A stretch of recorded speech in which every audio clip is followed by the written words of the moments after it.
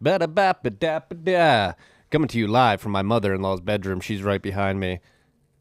She's Yes, I am. People can hear you, Maggie. It's happening. You're on the recording. You're officially on the podcast. Thank you for letting me use your bedroom. My father-in-law's here too as well. We're getting the whole family involved in this ad read. This episode is with Edward Evenson from Brains and Slush Pool. Conversation about the Chinese mining migration is ongoing here at TFTC. Obviously, Matt and I have been talking about it on Rabbit Hole Recap. I had Leo Zhang on earlier this week to get some color from his perspective, and I thought it would be beneficial to you freaks to get the perspective of somebody who's operating a mining pool and interacting with Chinese miners directly as they attempt to move their hardware outside of China's borders and across the world. I think one of the illuminating pieces of information from this conversation with Edward specifically is the distribution of hash rate amongst multiple jurisdictions, not only North America, not only the United States, not only Canada, but we're seeing hash rate land in Kazakhstan, Russia, Scandinavia, and Latin America as well, which is good. It seems that hash rate is distributing geographically, which is a good thing, which is what we want to see. We will see how long it takes hash rate to recover to all-time highs.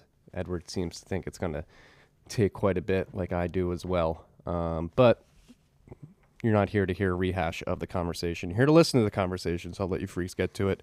This rip was brought to you by our good friends at the motherfucking Cash App. Cash App's helping you stack sats, send sats, receive sats, sell sats, if you so please.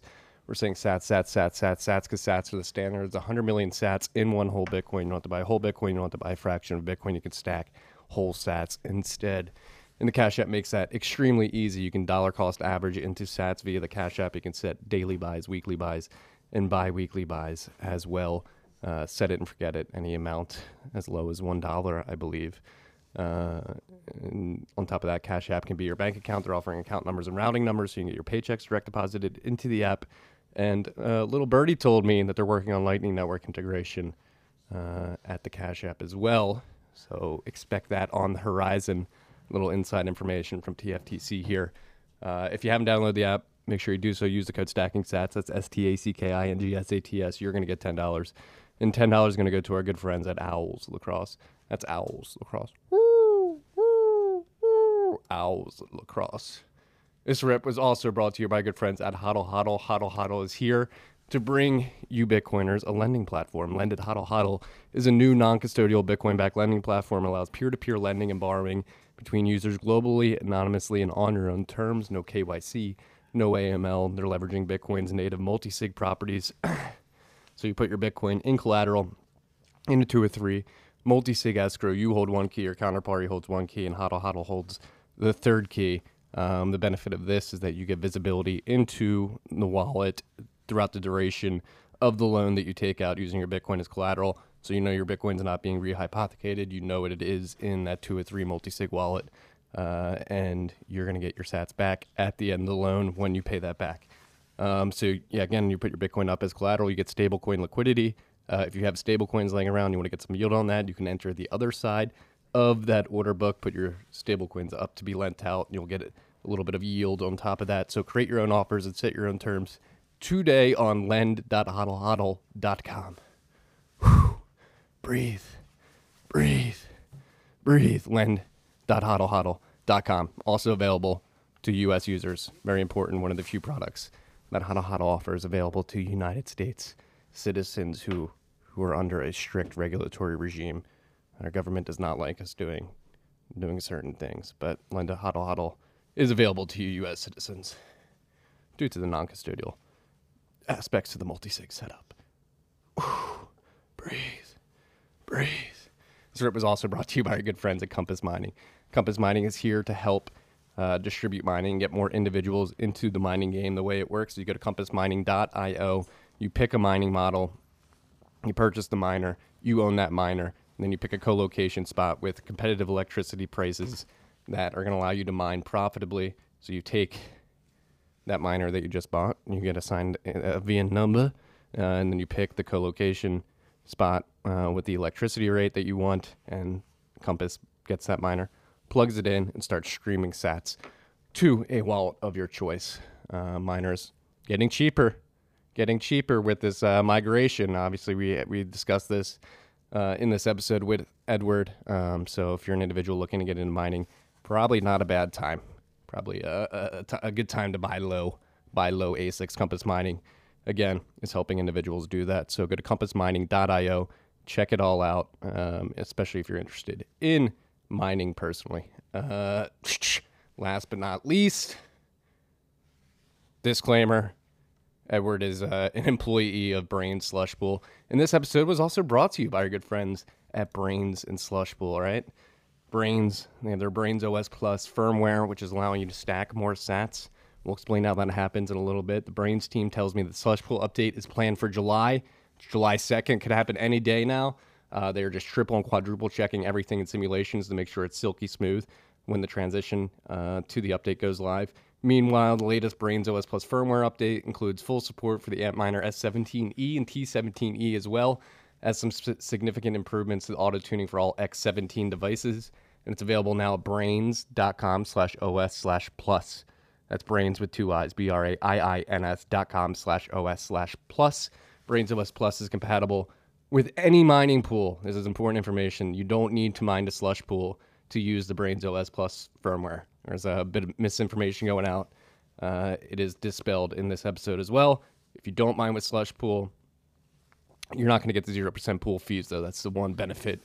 If you are using Braiins OS Plus and you do point your hash at slush pool, you're going to get 0% pool fees. Since network hash rate is at 1-year lows due to the China crackdown, now is a great time for miners to juice up their ASICs with auto-tuning firmware and stack even more sats. For those that don't know how it works, it mostly comes down to the silicon and the hashing chips. There are small variations in the silicon quality for every chip in an ASIC. Typically, stock firmwares that come with the machines treat the entire device as a uniform unit, sending the same frequencies and voltage through the hash boards. Braiins OS Plus boosts performance by experimenting with different frequencies and voltages on each individual chip to learn which chips are higher quality than others. Then it calibrates to send more work to the higher quality chips and less work to the lower quality ones. The end result of this per chip tuning is more hash and thus more sats per watt of power consumed. Currently supported devices are the Antminer S9, S9i, S9j, as well as the S17, S17 Plus, S17 Pro, T17, T17 Plus, and the ones just added, the S17e and T17e. Next up are the What's Miners, of course, along with S19s from Bitname. Whoosh, whoosh, whoosh. Get me that What's Miner firmware, please. Stay tuned, TM, for more updates on the firmware and slush pool, and check out insights.braiins.com for content, stats, charts, and mining profitability tools to stay on top of everything happening in the mining industry. Enjoy this episode with Edward Evenson. I'm going to go catch my breath and maybe have a beer. Enjoy the 4th of July weekend, all my fellow American freaks. Dickie!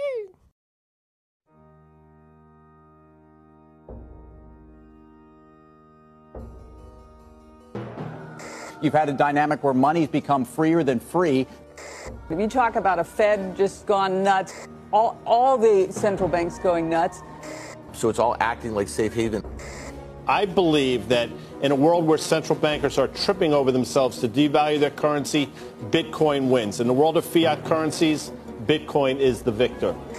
I mean, that's part of the bull case for Bitcoin. If you're not paying attention, you probably should be.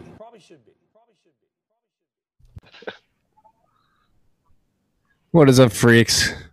It's your boy Marty Ben here. Talk about the great Bitcoin mining migration. We talked with Leo Zhang from Anicha Research yesterday. Now I'm sitting down with the whipping boy, or the whip handler, Edward Evenson from Braiins / slush pool. I forget how it's like. How do we introduce you? Braiins and slush, or just Braiins? Any's fine. But yeah, it's all under the Braiins umbrella, but more people know slush pool, I guess. So it's good to mention both. Yeah. Edward was just good to be back. Yeah, you're back in the Czech Republic. You're making fun of my height. Apparently 5'9" is the global average, but it trends towards the shorter side of things. So I have 5'10" on my license, though. So I'm a little above average. Something I've noticed is if you're below 6 feet tall, you know exactly to the fraction of an inch how tall you are. But if you ask anyone above 6 feet tall how tall they are, they honestly probably don't even know. Yeah, I hope my son gets my in-laws' genes and he gets over the 6 foot mark. It's a very big badge of honor for males throughout the world. I don't get to wear that badge. Thank you for pointing that out. I was happy to learn that I was taller than you were expecting, which is never the case. Yeah, it was good to see you on that outdoor stage in Miami. That was a wild time. I wasn't expecting 15,000 people to attend that. Yeah, it was wild. It was hot. COVID was in the air, apparently. It got into my lungs, or my body as well. I'm fully recovered now. You're basically indestructible now. I know. That's how that works, right? Yeah. I can do whatever the hell I want now. Run around giving people the finger like, hey, I'm immune. I'm immune now. What the hell's going on? Like I said, we talked to Leo yesterday. You were a little perturbed. You're like, oh, what the hell? You talked to Leo about the China stuff. Now you want to talk to me too. Yes, Edward, I do want to talk to you. You have a very interesting perspective, having an insight from brains. That's actually one of the first alarm systems that went off, at least in my mind, was the pools. You guys have some unique insight into the hash rate markets and what's going on specifically. I think. Yeah, I was just worried because Leo's so smart. I didn't want to be stuck in a situation where he's already said everything and I'm here just repeating what he said. But I'm happy to offer whatever I can. I think you have an interesting perspective. I think it's gonna be additive to the conversation we have with Leo. I think you're interesting too, Marty. Thank you. Oh, thank you. Being taller than expected. I'll take. You're just sort of dishing out compliments. I thought you were going to bring the whip today, try to whip me into shape. But yeah, you've been facilitating a bunch of, I guess we'll say, deals or migrations from China to other parts of the world. We really focused on North America yesterday with Leo, but I think you're seeing that a lot of machines are going all over the world. What are you seeing? I'm not going to speak for you. You speak for yourself. Yeah, sounds good. So I've seen a lot of things. It's really dependent on where the miner was in China when all this started happening in terms of the crackdown and saying you can't mine in the various provinces. First Inner Mongolia, then Xinjiang, and then sort of, Yunnan and Sichuan right next to each other. And what I'm generally seeing is machines, especially maybe older generation ones before the 19 series or the M30S pluses or plus pluses that were mining in Xinjiang, are often finding their ways to Kazakhstan or Russia. This is due to proximity and just, long-standing routes where these machines could be moved to those markets. And this is also because a lot of these large miners in the Xinjiang and Sichuan region had already placed pretty significant orders with the manufacturers. And when kind of evaluating what they wanted to do with their old machines versus their new machines, it seems like they wanted to move the old ones that they've already ROI'd on and, have less market value because they are used to some of those closer markets that maybe aren't as secure in terms of a regulatory environment or stable as, say, like EU or North America. And then the new machines they want to ship directly to places like North America and the EU and sort of split up and distribute their operations. This has sort of been underway by the largest of miners for quite a while at this point. But, the recent events have simply just sort of put the pedal to the metal and accelerated everything. Yeah. It seems like it's really happening, especially if you look at the hash rate and block production. Since the last difficulty adjustment, looks like we're on the largest downward difficulty adjustment ever right now, estimated to be 26.7%, which is pretty massive. In terms of these miners relocating, whether it be Kazakhstan, Russia, North America, or Europe, what's the capacity looking like from your perspective? Or are these large operations having trouble placing all of their miners in one location? Are they having to diversify their hosting providers just to make sure that they can get all their machines plugged in? Yeah, it's especially difficult for the larger ones to place all their machines in a single location. There wasn't too much rack space available in these various regions, specifically Europe and North America, even before all this happened. And this kind of just, strained that even more to the point where almost immediately a lot of that rack space was spoken for. So they've had to sort of transition into these arrangements where they provide some sort of, capital injection up front to expand the infrastructure of some of these operations and increase its capacity. And then, of course, they will have the privilege of using that capacity at a very low rate in the future, and receive some of their capex back in many forms, or joint ventures, profit sharing. It's been sort of a transition period for a lot of these miners that were used to the plug and play operations of Sichuan and Xinjiang, where you approach these facilities and they say during these months it's 5 to 5.4 cents per kilowatt hour all in, no questions asked. That's pretty. You sign the contract and you start mining, and then in these months it's 3 to 3.3 cents per kilowatt hour. Whereas now with a lot of the agreements they have to enter into, this is the base rate for the first 3 years as you recoup some of your investment, and after that there's going to be a profit share with this specific percentage based on however many machines you're hosting with us, or maybe there's a joint venture where they both invest in the new power capacity. There's much more options in these markets that they have to consider, and they're also generally going to be a bit more expensive than what they're used to over in China. And some have actually taken the wrong approach to this. A lot of smaller miners have, maybe not even small miners, a lot of medium to large size miners have banded together, thinking that would increase their chances at securing better rates abroad. But this has sort of backfired, because if you pool your miners together and you're collectively 500 megawatts trolling around the world looking for rack space, you're not going to have too much luck, because no one has 500 megawatts sitting there ready for you to set up shop and start mining. Yeah, that's what I'm most interested to see play out over the next 6, 12, 18 months is how quickly do these machines get plugged in? Like, what does the hash rate recovery look like after this migration? Like you mentioned, a lot of capacity needs to be built out on the front end before anybody can take on hundreds of megawatts in many parts of the world.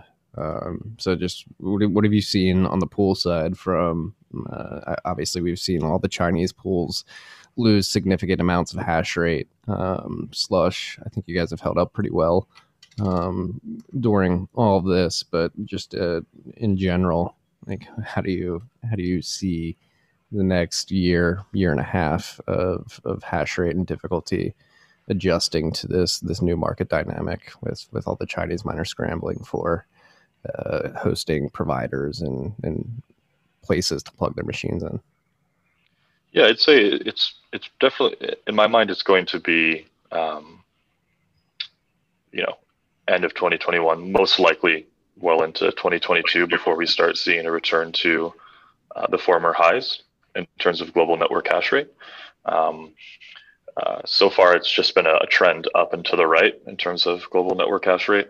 And I don't think we start seeing that slow, steady trend can return, I should say, until maybe 3 to 4 months from now. This is for several reasons. One is, as we just mentioned, there's not a whole lot of rack space, and it takes a while for this stuff to be built out. People in Texas specifically, just off the top of my head, are really scrambling to get some of this rack space out quickly. So I think you'll see some, and then that's in tandem with the new machine shipments from the manufacturers rolling out on a monthly basis as well. And a lot of these are kind of scheduled because they've delayed them on purpose due to recent events. So to start rolling out in like the January, August timeframe. And so I think it'll start being maybe like, 2 to 4 month window before we see the global network hash rate start to consistently climb again. The pool point you brought up is interesting as well, because if you were watching the pools, it's pretty revealing on sort of the pool makeups and, in terms of where their hash rate is coming from. We saw via BTC climb a lot of the rankings. It had been pretty obvious that they were mostly active in the CIS region, Russia region, for quite some time, and that sort of benefited them in the long run. And you see some pools drop as much as 50% in their overall network, rather hash rate on the pool. And whether or not all that hash rate will return to the pool when it comes back online in another geography is, not certain. I know that for a lot of the people I'm helping move, there's definitely going to be some conditions attached to that, and naturally other pools are thinking the same. So you'll probably see, as these miners come back online, a more even distribution of hash rate in these pools in terms of which countries they're operating from. Yeah. I mean, we're witnessing a seismic shift in the industry right now, and one thing you mentioned is that you're helping a lot of these miners create relationships with hosting providers abroad that have rack space and capacity to plug in machines. And I guess that's another interesting dynamic that has really been driven to the forefront of the market in the last 6 to 8 weeks is the notoriously opaque Chinese mining industry has been forced to open up lines of communication with the rest of the industry abroad. And they've been using pools, from what I understand, as sort of the facilitators of these relationships, if you will. So what's that been like in having the Chinese market sort of open up to the rest of the world and being forced to have conversations and do business with people they may otherwise not have done business with if this ban didn't happen? I think it's really fun and interesting, actually. I had some experience over in China before, and it's really fun to sort of connect them with people in, say, the United States, and maybe people that haven't worked with anyone from, the Far East before, or specifically China, and, sort of educating them throughout the process on like how to communicate with them, how to kind of get what they want, and vice versa. And also seeing, being reminded what it is specific miners value versus, from different regions. And then just some of the familiar experiences of doing business from, with people from various cultures. A lot of it is about relationships in China. And you would think that they're more interested in getting directly connected with these hosting providers across the world, but that isn't such a priority to them as much as them putting full trust and knowing the person they're working with that's helping them get set up over there. And, making sure that some of these people looking to host these machines have some Chinese speaking talent on their team for better communication efforts. What else? It's been really, really fun. But the difficult part about it is that there's just such a huge, number of inbound requests for hosting space from a lot of these Chinese miners, both small and large, that you can't possibly accommodate all of them. So you kind of have to balance it based on, first come, first serve, as well as potential benefit working with these specific partners, and do your best to find space for, those handful of people, and also help the others where you can. And then on the opposite end, you have, of course, everyone in these various regions across the world hearing that miners from China are looking for places to put their machines. So they're all reaching out on the opposite end saying, hey, if you are working with any of these miners, please consider us. And there's no way you can do due diligence on all these different operations and know exactly what it is they're offering and who's the most trustworthy. And it gets real messy really quick. So you just have to stay organized and make sure you connect the parties you know and trust with each other, and hopefully they can come to reasonable terms. Yeah. And you say you've been facilitating a lot of activity in Texas. Texas, everybody is saying, is the new mining mecca of North America. What is the Texas market scrambling to do right now? You said they're scrambling to build out capacity, but how much can they realistically take on within the next 6 months? That's difficult to say. So a lot of the people I've spoken to, so say, companies like Priority Power or other energy producers from the region, are pretty ambitious in their estimates of what they can roll out in the next 6 months. You kind of have to sort through people that just have the energy, but like none of the infrastructure is available, or, those where it's only a matter of getting a transformer to the site, which, can be like a 3-month lead time, versus, ones that already have the warehouse and all the previously mentioned stuff sorted already. The last being, the most rare out of all of them. But, you'll hear, I can roll out 200 to 250. I can roll out 100, sometimes much smaller. I can roll out 10 megawatts.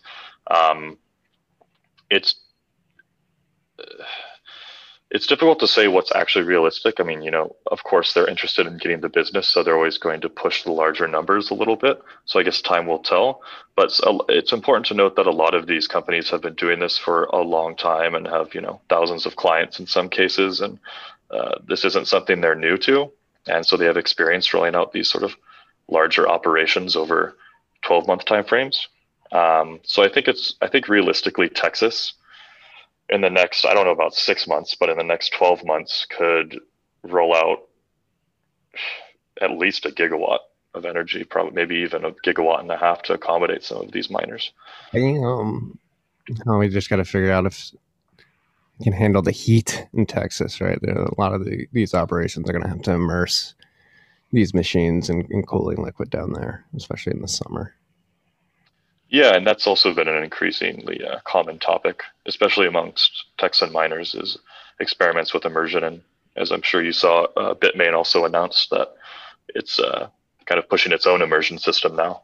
And everyone's sort of heading in that direction as CapEx lowers, and a lot of people want to squeeze as much juice out of their machines as possible, so to speak. And it couldn't be, it's really well suited for the Texas environment, especially some regions of West Texas where it's very, very, very hot in the summer, very dusty and dry in some cases, even in some parts of Texas. I know it's humid in a lot of Texas as well, and that's a consideration, but it seems to solve a lot of issues. And I've heard of no less than maybe, 7 or 8 different immersion cooled systems that are being tested from these various facilities to see which one makes the most sense for them.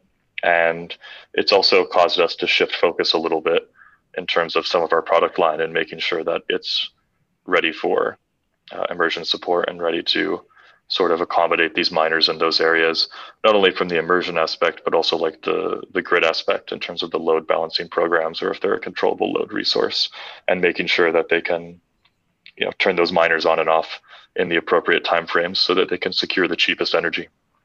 Yeah, especially in Texas, those CLR programs are all over the place. And to educate the freaks out there who may be unaware, what Edward's alluding to is at the firmware level, when you're part of these demand response programs, being able to shut down your machines and ramp them back up within 15, 20 seconds is usually what you guys are aiming to do when you're with Brains specifically, correct? Yeah, it's a matter of just trying to do it as, making sure you can do it safely and as quickly as possible, because, each region has its own requirements. So if you just make sure it's as fast as possible, you're going to be able to accommodate all those regions' requirements. But yeah, something like, up to 70% power in 15 seconds or less, and 100% power in under 40 seconds. And then shutting them off in under 10 seconds. And which allows a lot of these miners to, get electricity rates in between, when you average it out throughout the year anyways, between 1 and 2 cents per kilowatt hour. And in extreme situations like that ice storm that hit Texas this last winter, they've probably made back almost a year's worth of electricity costs by selling back some of that energy to the grid during those peak hours, because we had seen and heard of rates spiking to $9,000 per megawatt hour when selling back to the grid. So it was extremely lucrative to be a participant in some of those programs. Yeah. Which drives another interesting question. Obviously, a lot of the drive behind the ban in China is the fact that a lot of these miners are sucking up electricity from the grid that was increasingly competing with consumer electricity needs. And as we have this mass migration to new markets around the world, how do you view this on-grid risk outside of China? Do you think it's as big in the long run? Do you think there's lessons to be learned, or we're sort of inoculated from a regulatory perspective over here in the U.S.? when it comes to on-grid political risk for these operations? I think there's always going to be some small level of risk present when you're on grid, just because you're inevitably going to be dealing with governments directly when you're on grid. But it's just fundamentally, and I think irrefutably, much smaller than what the risk of mining on grid in China, say. I think anyone that was familiar with China's history or had worked out there, the recent events and the crackdown on mining in that region wasn't a question of if, but a question of when.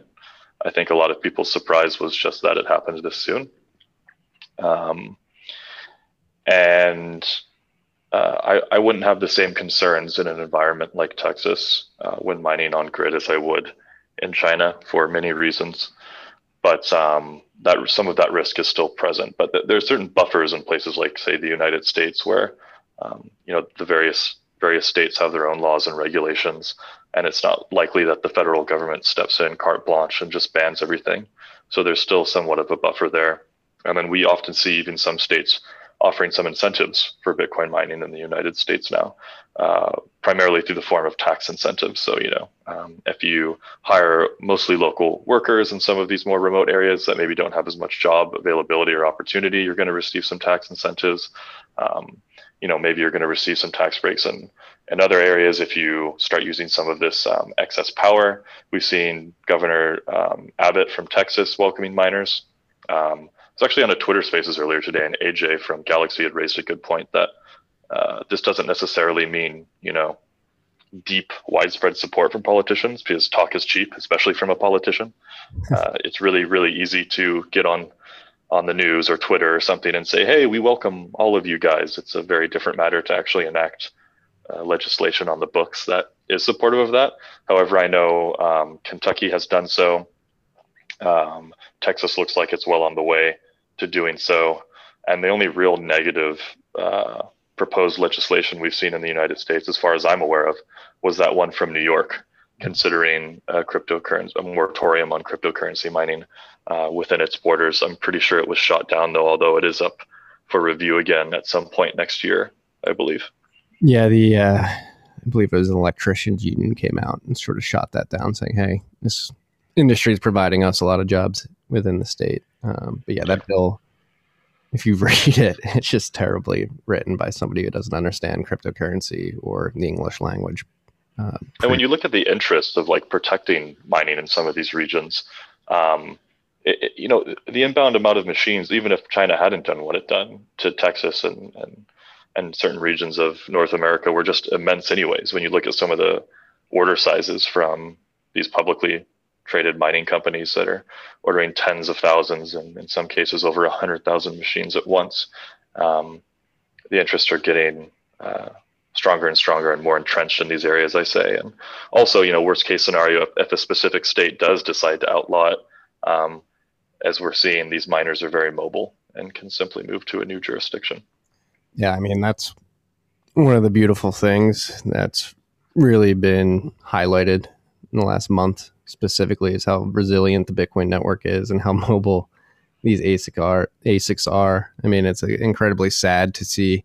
I said this with Leo yesterday, but I'll repeat it again. It's incredibly sad to see that a cohort of Bitcoiners in the Chinese mining industry specifically, a cohort that's been extremely ruthlessly competitive and cutthroat and innovative throughout the first 12 and a half years of Bitcoin's existence. It's a shame to see that with the stroke of a pen, they're forced to scramble like they currently are and potentially lose a lot of money in hash rate and Bitcoin in the long run. However, with that being said, it is extremely encouraging to see how resilient the network itself has been in the face of all this. Yes, blocks are coming in at roughly 13 and a half minutes right now. Let me see.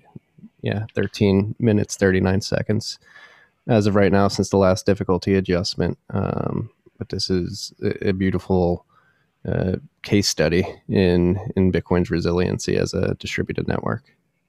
Yeah, it really is the honey badger, right? Pretty much this huge black swan event happens, half of the hash rate shuts off, everyone's scrambling and the network keeps just chugging along as if nothing happened for the most part. Yeah, is that what you estimate the amount of hash rate that came off the network? I've seen anywhere from like 70 exahash to. You mean about half the global network hash rate, I would say, because I think we hit a high of somewhere around 170, 175. Mm-hmm. And of course, like there's significant variance. So you can't get like very specific or super, super accurate numbers, but I would put it around there. Yeah. Yeah. Yeah. It's crazy. And so how do you think, moving forward, what do you think happens in China with mining? Do you think this ban extends to MicroBT and Bitmain to any extent? Do you think they start going after the manufacturers at all? That's an interesting question. I've thought about that in the last week in terms of the manufacturers, and it seems they've covered themselves pretty well by setting up some plants, MicroBT in Thailand and Bitmain in Malaysia. But I'm not sure what the ramifications would be should this DCP also target these manufacturers as well, in terms of, saying they can't make machines anymore, whether or not they would simply, move the entirety of their operations abroad and just keep operating from there. But it definitely would create an incentive for another manufacturer to pop out outside that jurisdiction. That's for sure. If there aren't people already doing that kind of already. There have been people talking about that for a while now. I think we'll see in the next maybe year or two if that's actually going to be a reality in the near future or not. And then, of course, we also have the foundries being established in Arizona and is it Texas, the other one? Yeah, in Austin. The United States. Samsung's going to do one in Austin. Yeah. And so that has hope, but that's subsidized by the federal government. So I imagine the Department of Defense would probably have first dibs on a lot of that stuff coming out of those foundries and probably wouldn't be accommodating to Bitcoin miners anytime soon.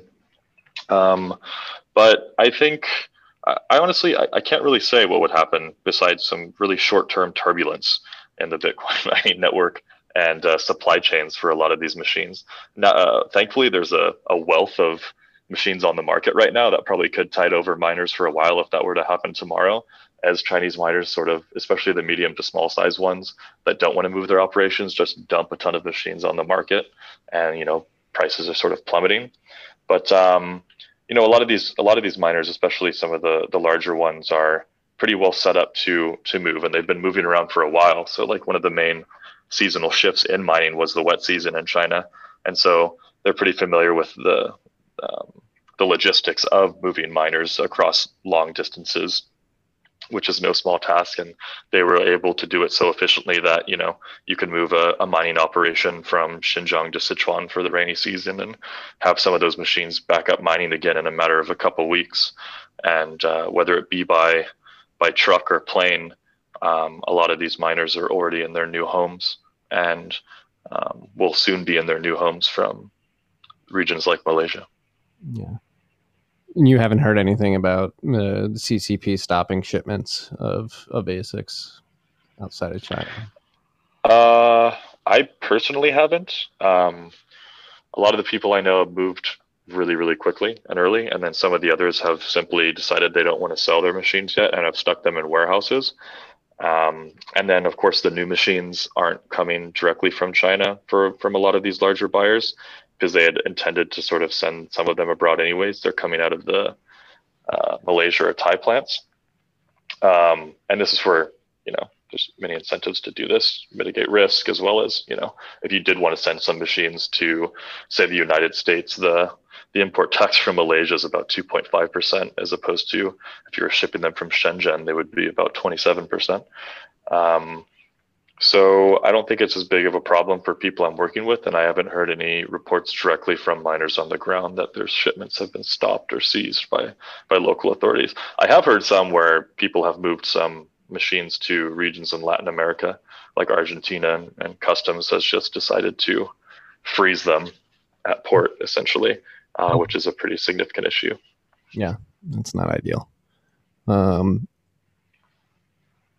A lot of what's going on right now, particularly the posturing from the CCP, people are saying it has to do with the fact that it's the 100-year anniversary of the CCP's formation. I mean, I know you've lived in China and have a better understanding of the politics within the region there than I do. How significant is this 100-year anniversary, and how significant is it playing into the decisions around the mining industry specifically? It's very, very, very significant. To use the words of one of the locals I know there, it's 1,000 times bigger than, in terms of symbolism and significance, than say the national holiday or Golden Week. National holiday being the first week of October. In the first week of October, everyone gets the week off in China because it celebrates October 1st, 1949, when Mao sort of formally took power and established the CCP in China. And it would be very difficult to kind of overestimate the effort that the Chinese government would put into sort of the symbolism and the theatrics and the let's say cultural activities surrounding such an event.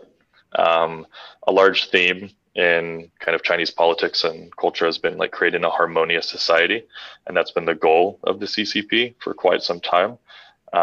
What harmonious means is very, very flexible, and that's intentional. So it can be used for basically whatever they want it to mean.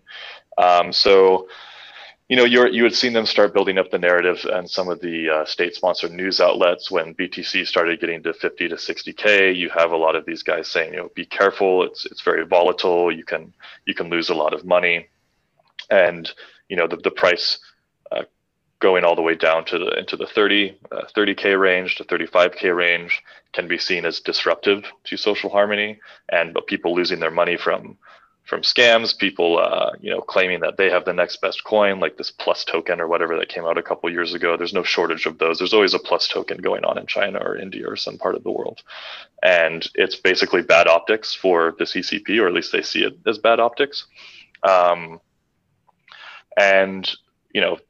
Then there's also what kind of accelerated events in Sichuan as well, is that the government and President Xi Jinping was actually going out to visit some of these hydro plants. Hydropower is pretty significant in terms of the symbolism of the party in China. Many party members have hydro engineering degrees, and there have been extensive hydropower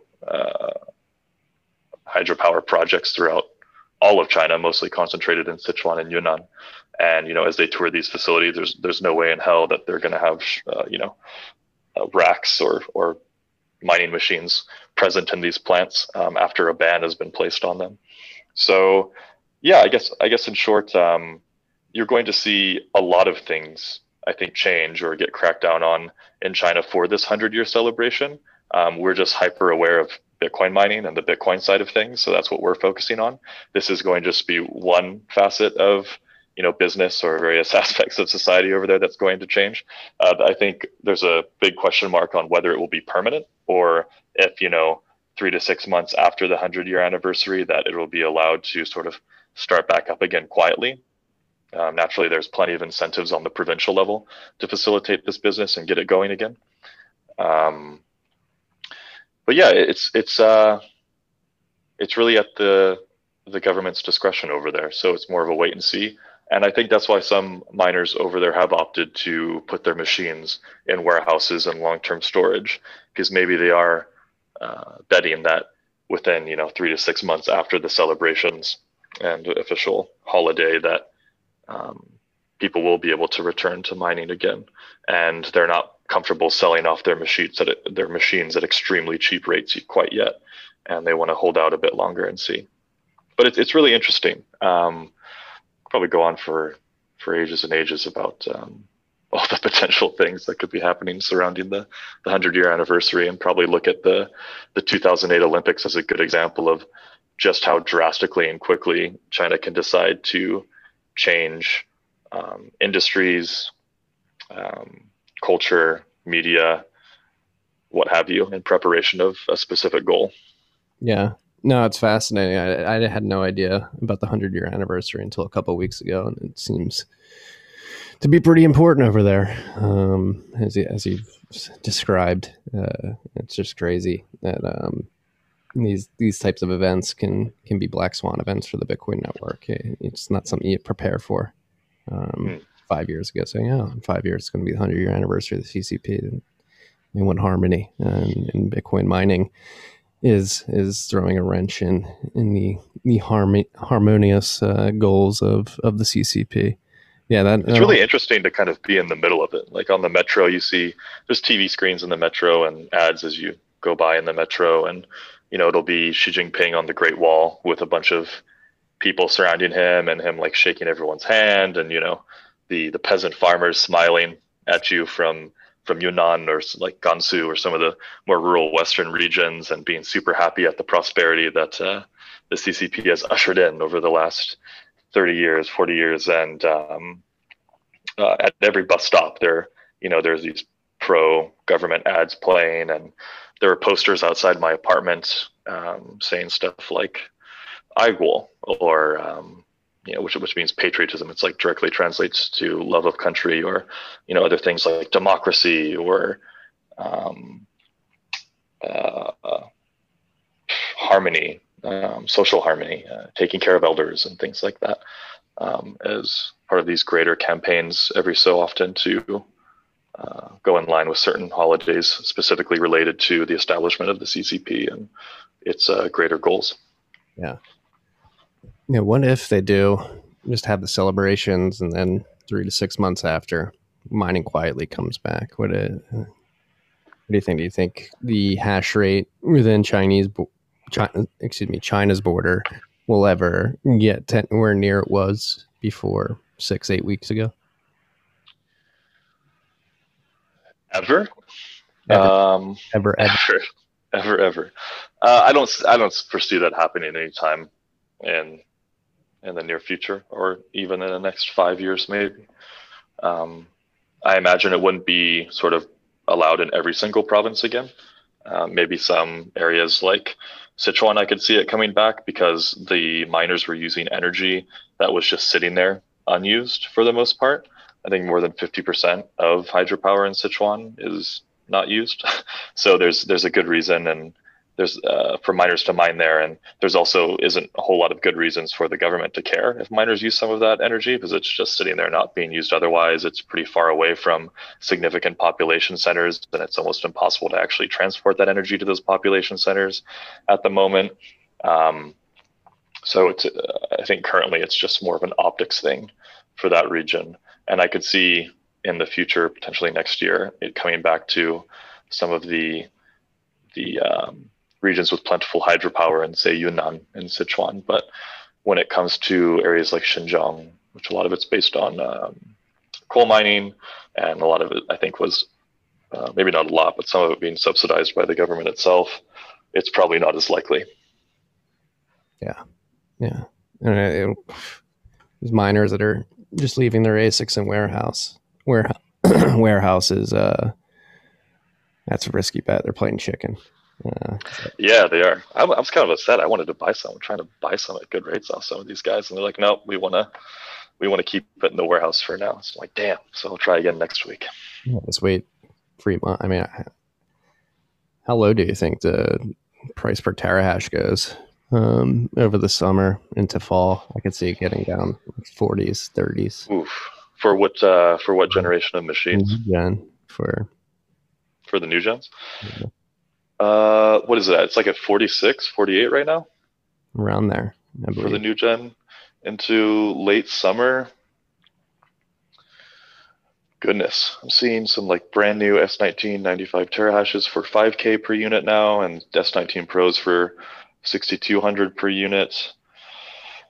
We can probably, God, if it continues on the downtrend, I imagine we could probably get to like the $38 to $40 per terahash range. But at a certain point, I think, those prices are just going to get so attractive that you'll see a lot of people start buying it up. I think there's a lot of people waiting for those prices to get lower, and the market will find a price floor for some of these things, because with difficulty plummeting, as well with the prices of the hardware plummeting, it's just it's too good of an opportunity to pass up for a lot of people sitting on the sidelines at that point, even if they're not going to start mining with them right away.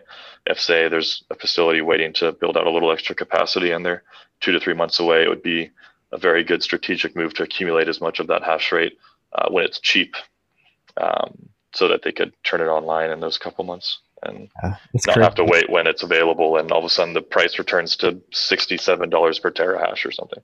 Well, that's what I was going to say. Like, it's crazy how quickly this changes.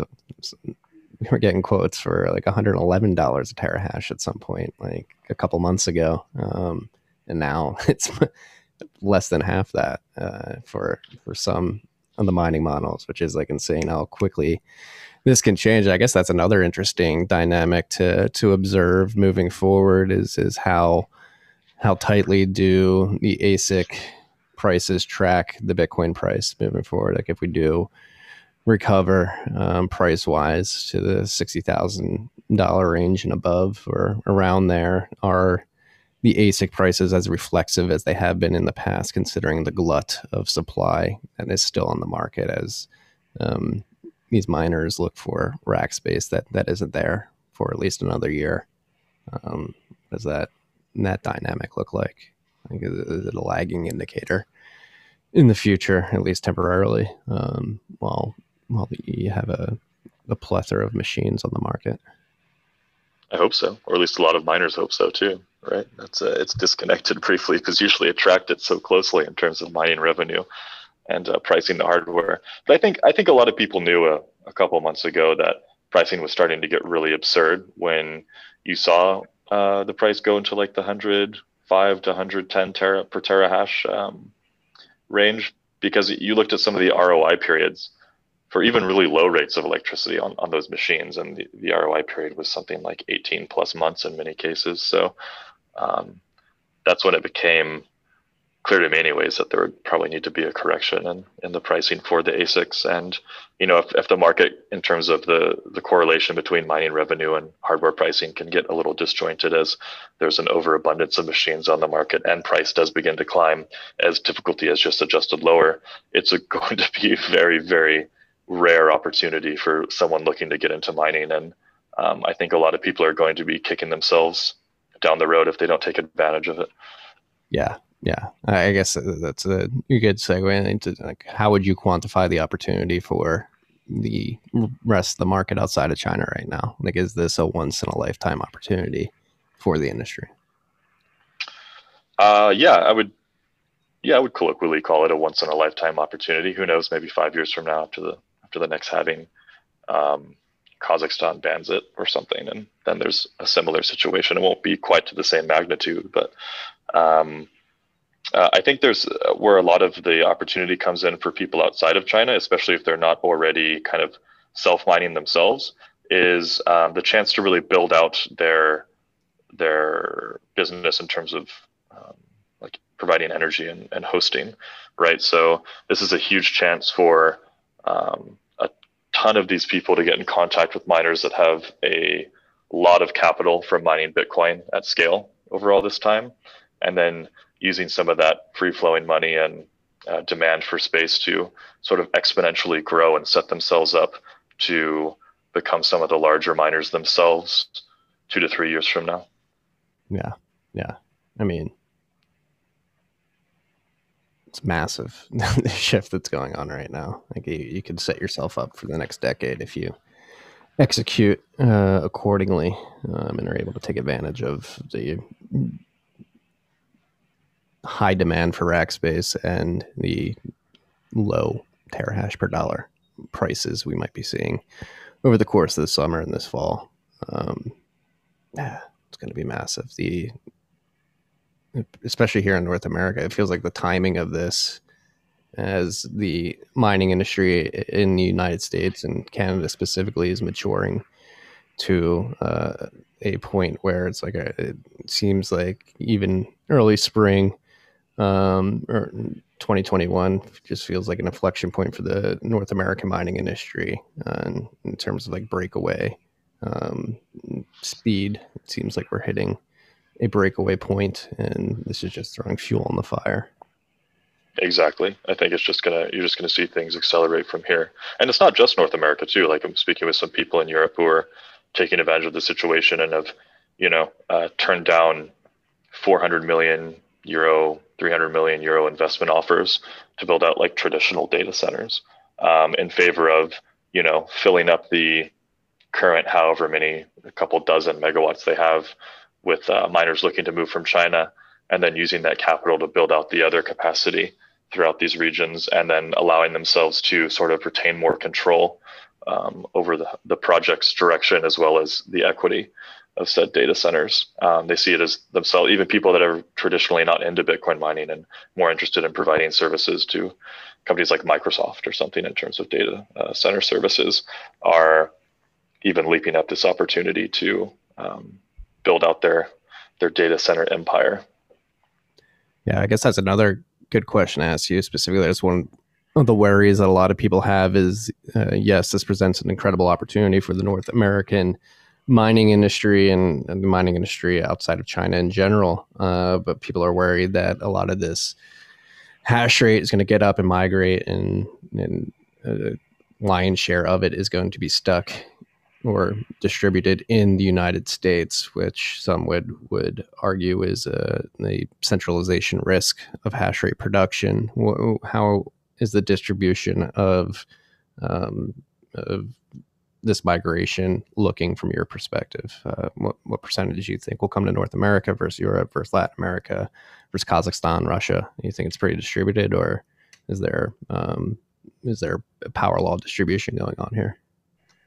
I think it's going to be an overall net positive, right? So when you look at the distribution of hash rate prior to these events happening, you could have anywhere, more conservative estimates were around 60% of the hash rate within Chinese borders. And, I would place it at higher than that, maybe closer to 70. And I don't think we're to be worried about hash rate moving and be worrying about, it potentially being concentrated too much in, say, the United States. You're basically asserting that within the next 6 months, there's going to be a shift from the previous paradigm to now 60 to 70% of hash rate existing in the United States, which I just don't see happening. A lot of it is moving to Kazakhstan. A lot of it is moving to Russia. There's miners even setting up operations, albeit smaller ones, in various parts of Africa. Now there's Latin America is gearing up. Of course, Venezuela has been interested in mining for quite some time. Some of the issues they have with their own currency over there and the state getting involved, but also Argentina is getting more interested in creating more capacity. There's, massive projects in Paraguay where, while currently they sell 80% of their power generated by hydro to Brazil at some insanely low rate, they still have massive quantities of capacity to host miners and are always looking for more machines. And that's only going to increase as time goes on. And, oftentimes people lump North America together, but, Canada isn't the same as the United States, and it has its own provinces within itself as well, and is protected somewhat from some of the potential carte blanche banning that we saw from China. So I don't think that we're going to see 60 to 70% of hash rate be concentrated in, say, the United States when this all sort of is finished shaking out. And I think we're going to see a much more distributed, global network hash rate in terms of which countries it's located in than we did prior to these events. When talking about specific percentages or numbers, that would all just be speculation. But naturally, North America is going to capture much more of the market share than it previously had. But I don't foresee it being an equally uneven distribution as it was before. I think people are just worrying a little too much and kind of playing through doomsday scenarios in their head when they're doing that. Yeah. No, that's great to hear. No, and that's what I would expect. Yeah, you mentioned Paraguay. They've got a lot going on there. Latin America seems poised to jump into the Bitcoin market in general, and obviously mining would be a part of that as well. And obviously Scandinavia is a sleeper as well. I think people are kind of overlooking that because traditionally there's been, a couple large players mining in these regions, like Iceland.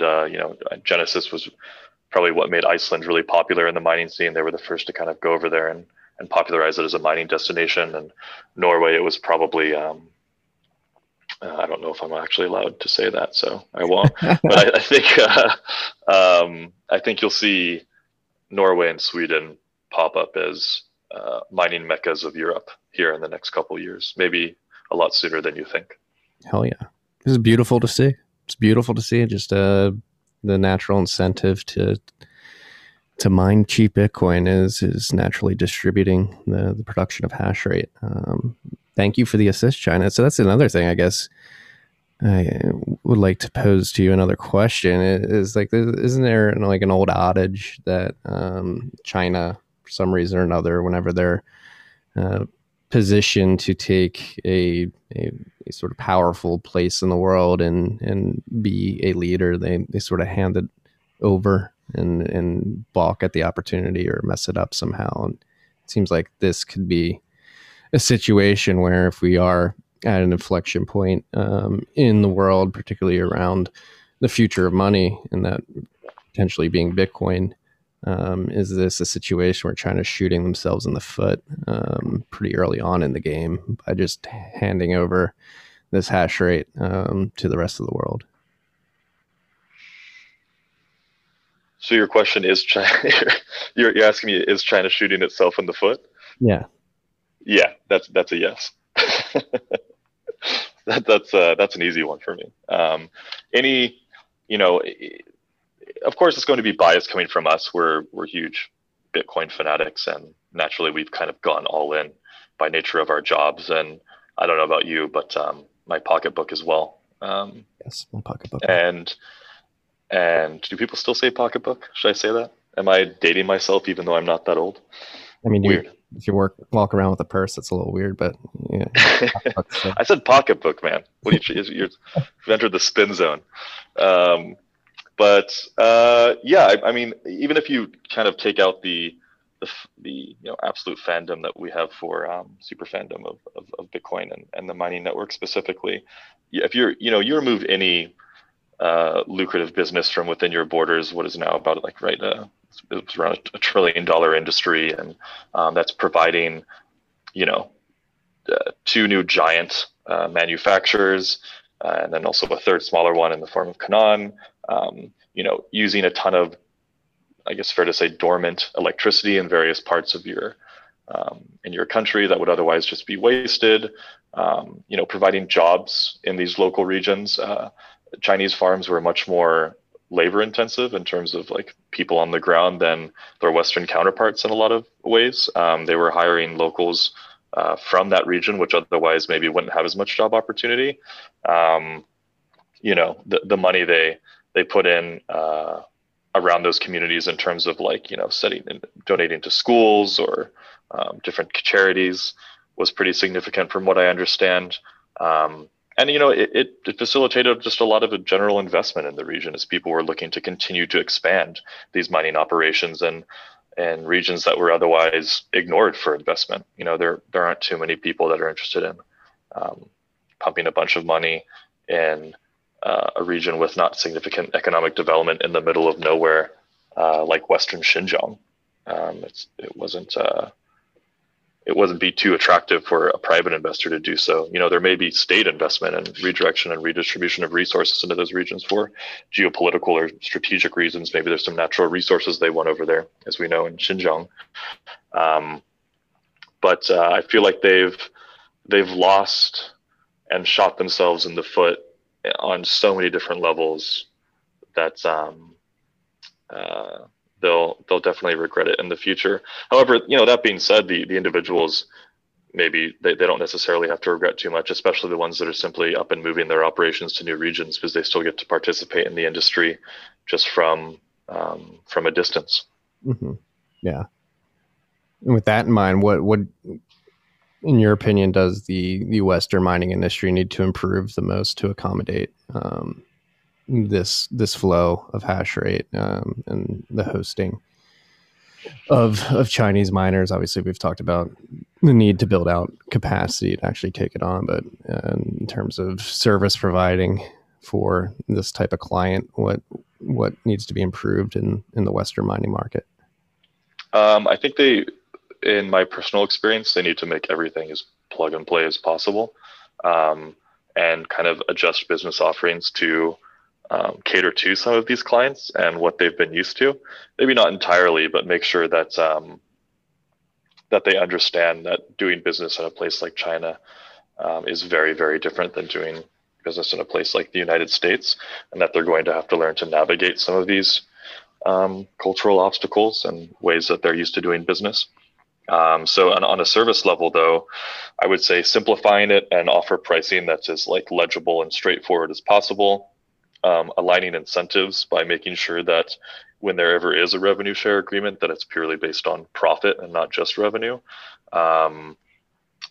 Allowing the miners that are moving machines over to regions like North America from China to have as much of a kind of direct oversight of their machines as possible, like allow them to send in their managers or inspectors should they want to and need it, and maybe have one or two people on the ground at all times that, you know, give them a sense of security and are a good communication channel.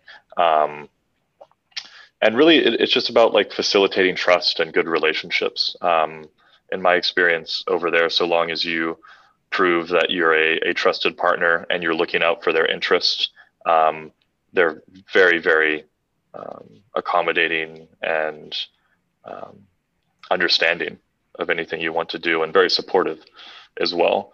So I would say it's in kind of the avenues of communication, simplifying the business offering, and making sure that, you know, you would treat them like any other client, that you're looking out for their best interest at all times. But on like a non-service level, I think, and maybe not really directly related to where the miners are coming from at all, it would be important for the US to really sort of clear up a lot of this FUD and misinformation going around concerning energy usage and Bitcoin mining. So, you know, as we saw in the last couple of weeks, people like Elizabeth Warren get on the internet and start saying a bunch of stupid shit concerning Bitcoin mining, like trying to use metrics of transactions per watt consumed, as if that mattered. As we can see, you know, hash rate has pretty much been cut in half, and we're still processing as, you know, the normal amount of transactions. Like the transactions that are being processed aren't necessarily cut in half as a result. It's not a useful metric to use, and it's not correlated to one another. Making sure people understand that, you know, there's a wide energy mix, and that energy consumption does not equal energy emission. Understanding that, you know, the vast majority of emissions by a wide margin aren't coming from Bitcoin mining. They're coming from things like just pumping methane into the atmosphere, or various other industries like traditional gold mining that dwarf Bitcoin in terms of those aspects. And also just understanding that really, which I think is a point that's not highlighted enough, is the value, is educating people on the value that Bitcoin brings to everyone, and why mining is so important in securing that value. I think when you hear some of these politicians speak, like Elizabeth Warren, it's very, very clear that no amount of energy usage to secure the Bitcoin network is appropriate, and that's fundamentally because they see no value in it. And, you know, it's not useful or productive to get into a conversation about like, well, actually, you know, there's a healthy energy mix. It's much more quote unquote green than pretty much any other industry you compare it to, and it's trending more so in that direction each passing year. It's not a terribly productive conversation or narrative to necessarily have when the people you're speaking to don't find any value in it whatsoever. So it doesn't really matter. It could be 100% renewable, and they probably would still not be okay with it. So I think a huge part of it's going to be definitely education, and making sure the public knows that if there's a Bitcoin mine somewhere in Texas, that has nothing to do with the fact of whether or not they can turn on their air conditioning that day during the summer. Yeah. No, I completely agree. We need these people. No amount of quote unquote renewable or green energy will be enough. They truly think Bitcoin's a Ponzi that enables drug dealers and terrorists and nothing else. And I completely agree. We need to hammer home the point that there is inherent value in a peer-to-peer distributed cash system that facilitates the movement of a scarce digital good.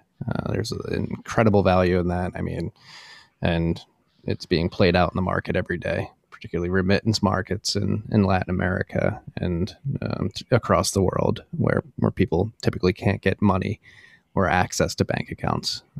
Bitcoin's providing incredible value for these people around the world. It provides value for me and you, as you said. A lot of the money in our pocketbooks is Bitcoin, and that Or purses. versus the ability to preserve value and purchasing power over time provides me with an immense amount of utility as well. There's a lot of value I've been provided personally, monetary value, social value, intellectual value. I get to have conversations with people like Edward Evenson here, which is extremely valuable in and of itself, and a little bit tangential. Wow. Wouldn't be possible without Bitcoin. Edward, would Return to the compliment. we have ever met if it wasn't for Bitcoin? Probably not. No more whipping sounds or scene queso or.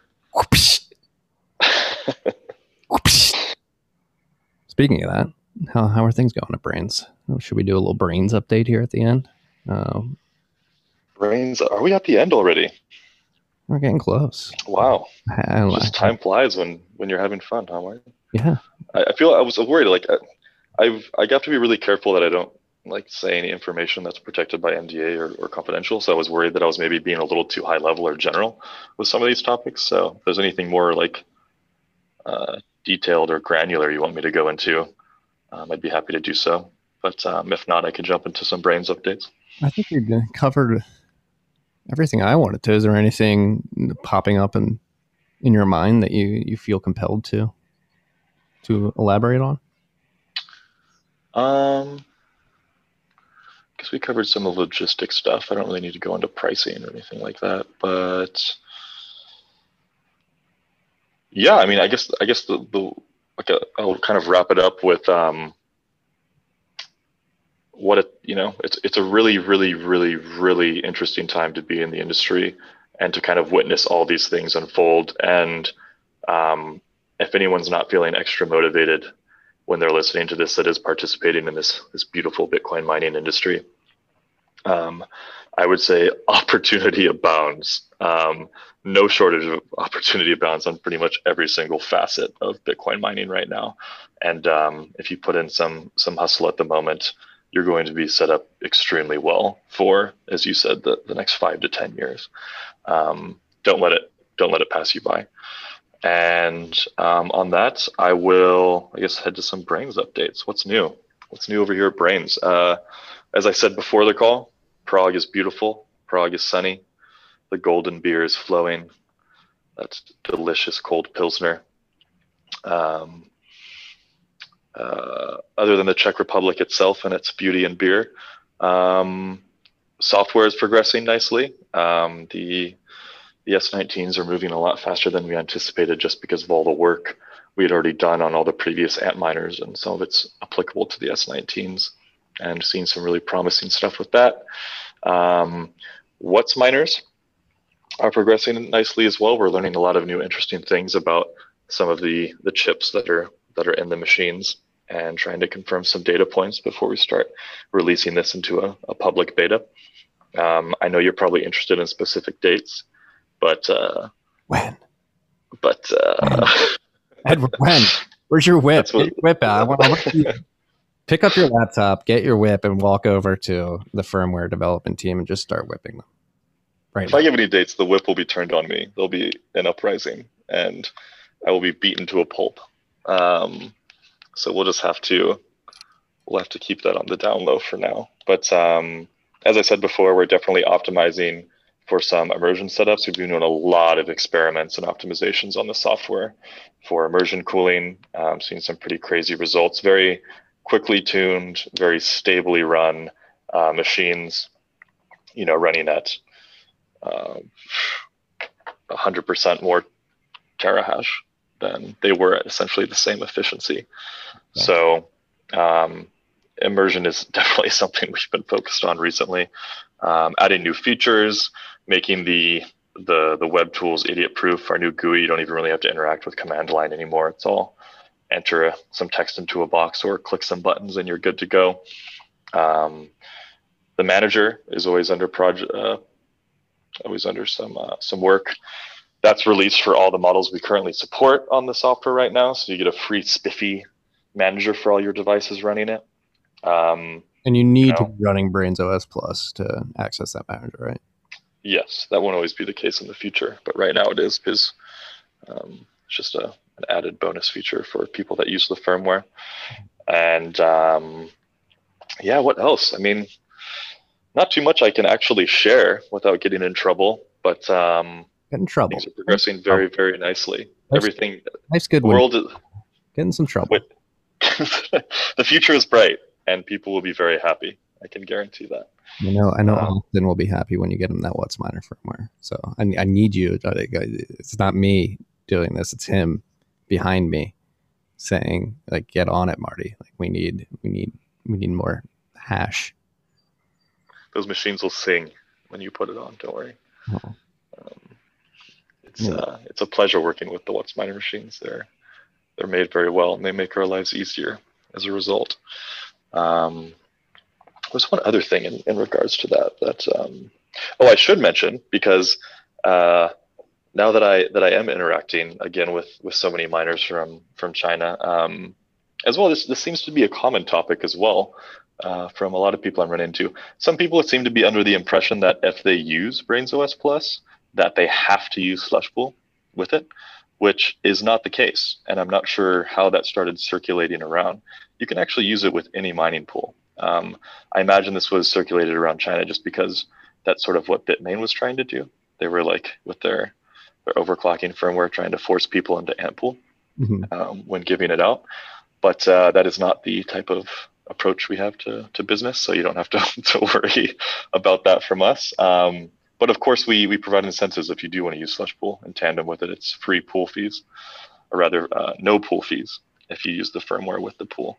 But yeah, just to reinforce that, you can use any mining pool you like. You heard it. What else? We're squashing misinformation. Brains OS Plus, exactly. Not specific to Slushpool. You can go point that hash anywhere you want. And in terms of products, what else is new? Couple weeks, there's going to be some new stuff to the pool. So the devs have informed me on that. Yeah, we're going to get more flexible payouts.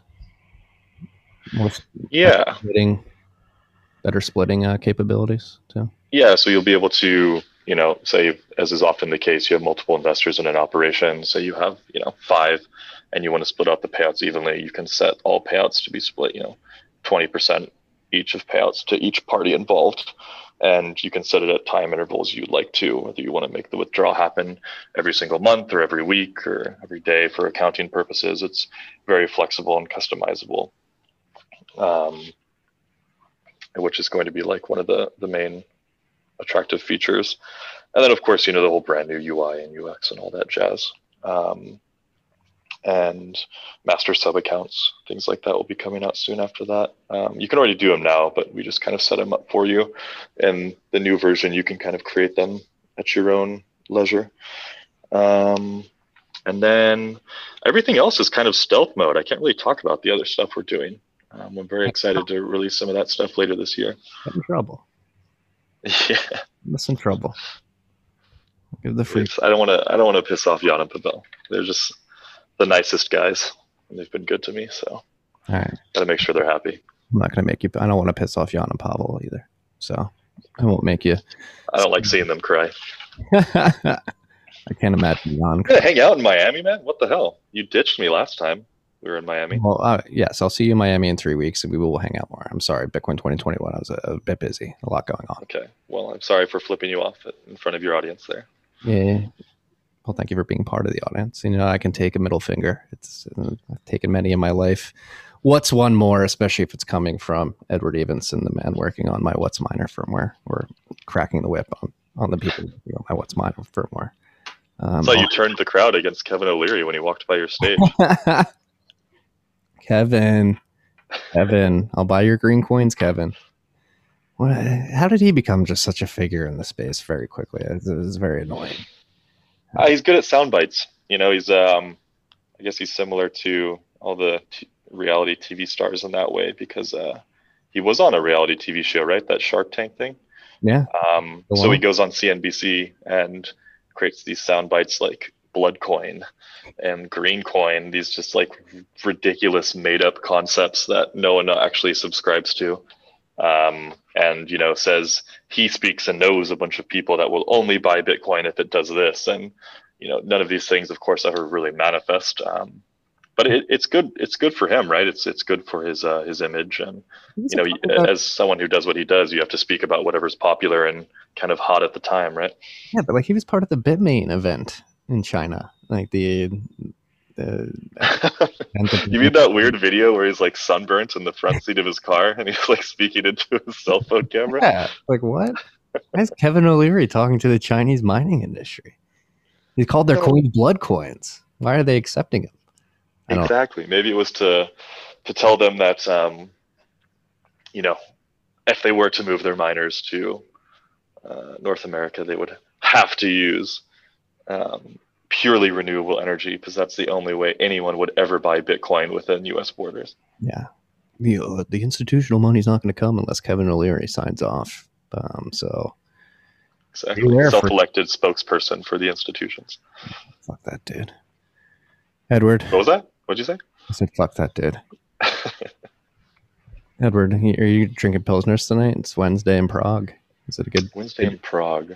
I'm actually taking salsa and bachata lessons in anticipation for my return to Latin America. As you know, I was in Mexico for 3.5 months, avoiding the quarantine here in the Czech Republic that's now gone, luckily, and having a grand old time with our friend Ethan Vera over at Luxor, as well as my buddy Dan here at Brain. Yeah, where are you going to go? And I realized that everyone dances over there. Literally everyone salsa dances very extremely well. And so whenever I was going out, you know, some girl comes up, you want to dance type of thing. It's like, well, no, I don't want to, you know, make a fool of myself and look like a complete idiot. I did a couple times anyways, but now at least when I return, I plan on going to Colombia later in the year.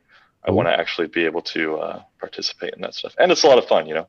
It just so happens that my neighbor is a former European champion in salsa dancing. So she's a very, very good instructor, and hopefully I'll get good enough to not look like a complete idiot when I go back there. Edward Evenson, salsa dancing. Everybody's getting into it. He's a man of culture. He's able to talk about the Chinese mining migration, and he can sweep you off your feet with a salsa dance. They're going to be going to Cartagena or Medellin when you go to Colombia. I would be going to as many places as possible. I'd like to go to Cartagena. I'd like to go to Medellin. There's some areas in the south that I know some friends and my uncle have recommended that I would love to check out as well. But yeah, when I travel, I kind of wing it. I play it by ear. There's maybe like 1 or 2 spots I have on a list that I'd like to visit, and kind of vague areas around there. And then I kind of just see where the trip takes me after that. Hell yeah.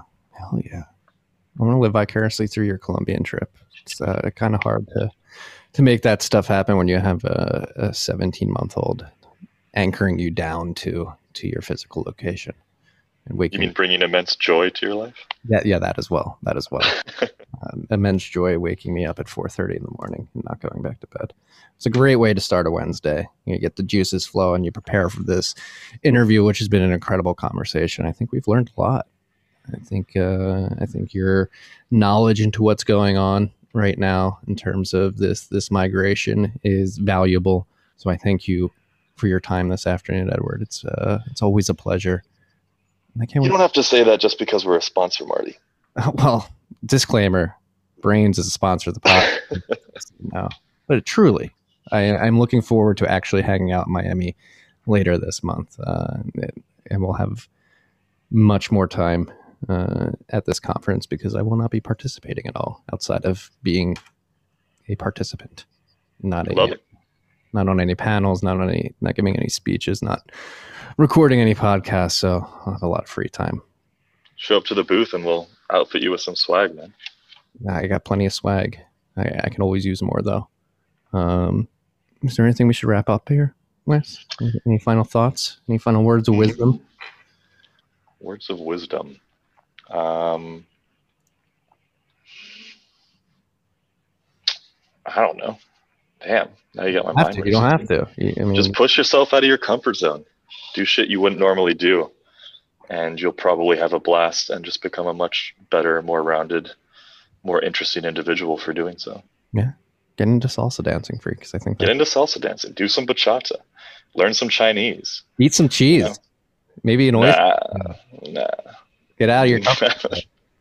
I've stepped out of my comfort zone in that regard far too many times already. I've just been sadly disappointed every single time because cheese is disgusting and should be eradicated from the face of the planet and offers no nutritional value and serves no purpose rather than to pretty much worsen every single dish you put it on. You're an uncultured swine. And that's where we're going to end it. We're going to end it by calling Edward Evenson an uncultured swine who doesn't eat cheese or oysters and just doesn't know how to live life. Well, thank you for joining us. Thank you for your information. That's all we got today, freaks. Peace and love. Peace.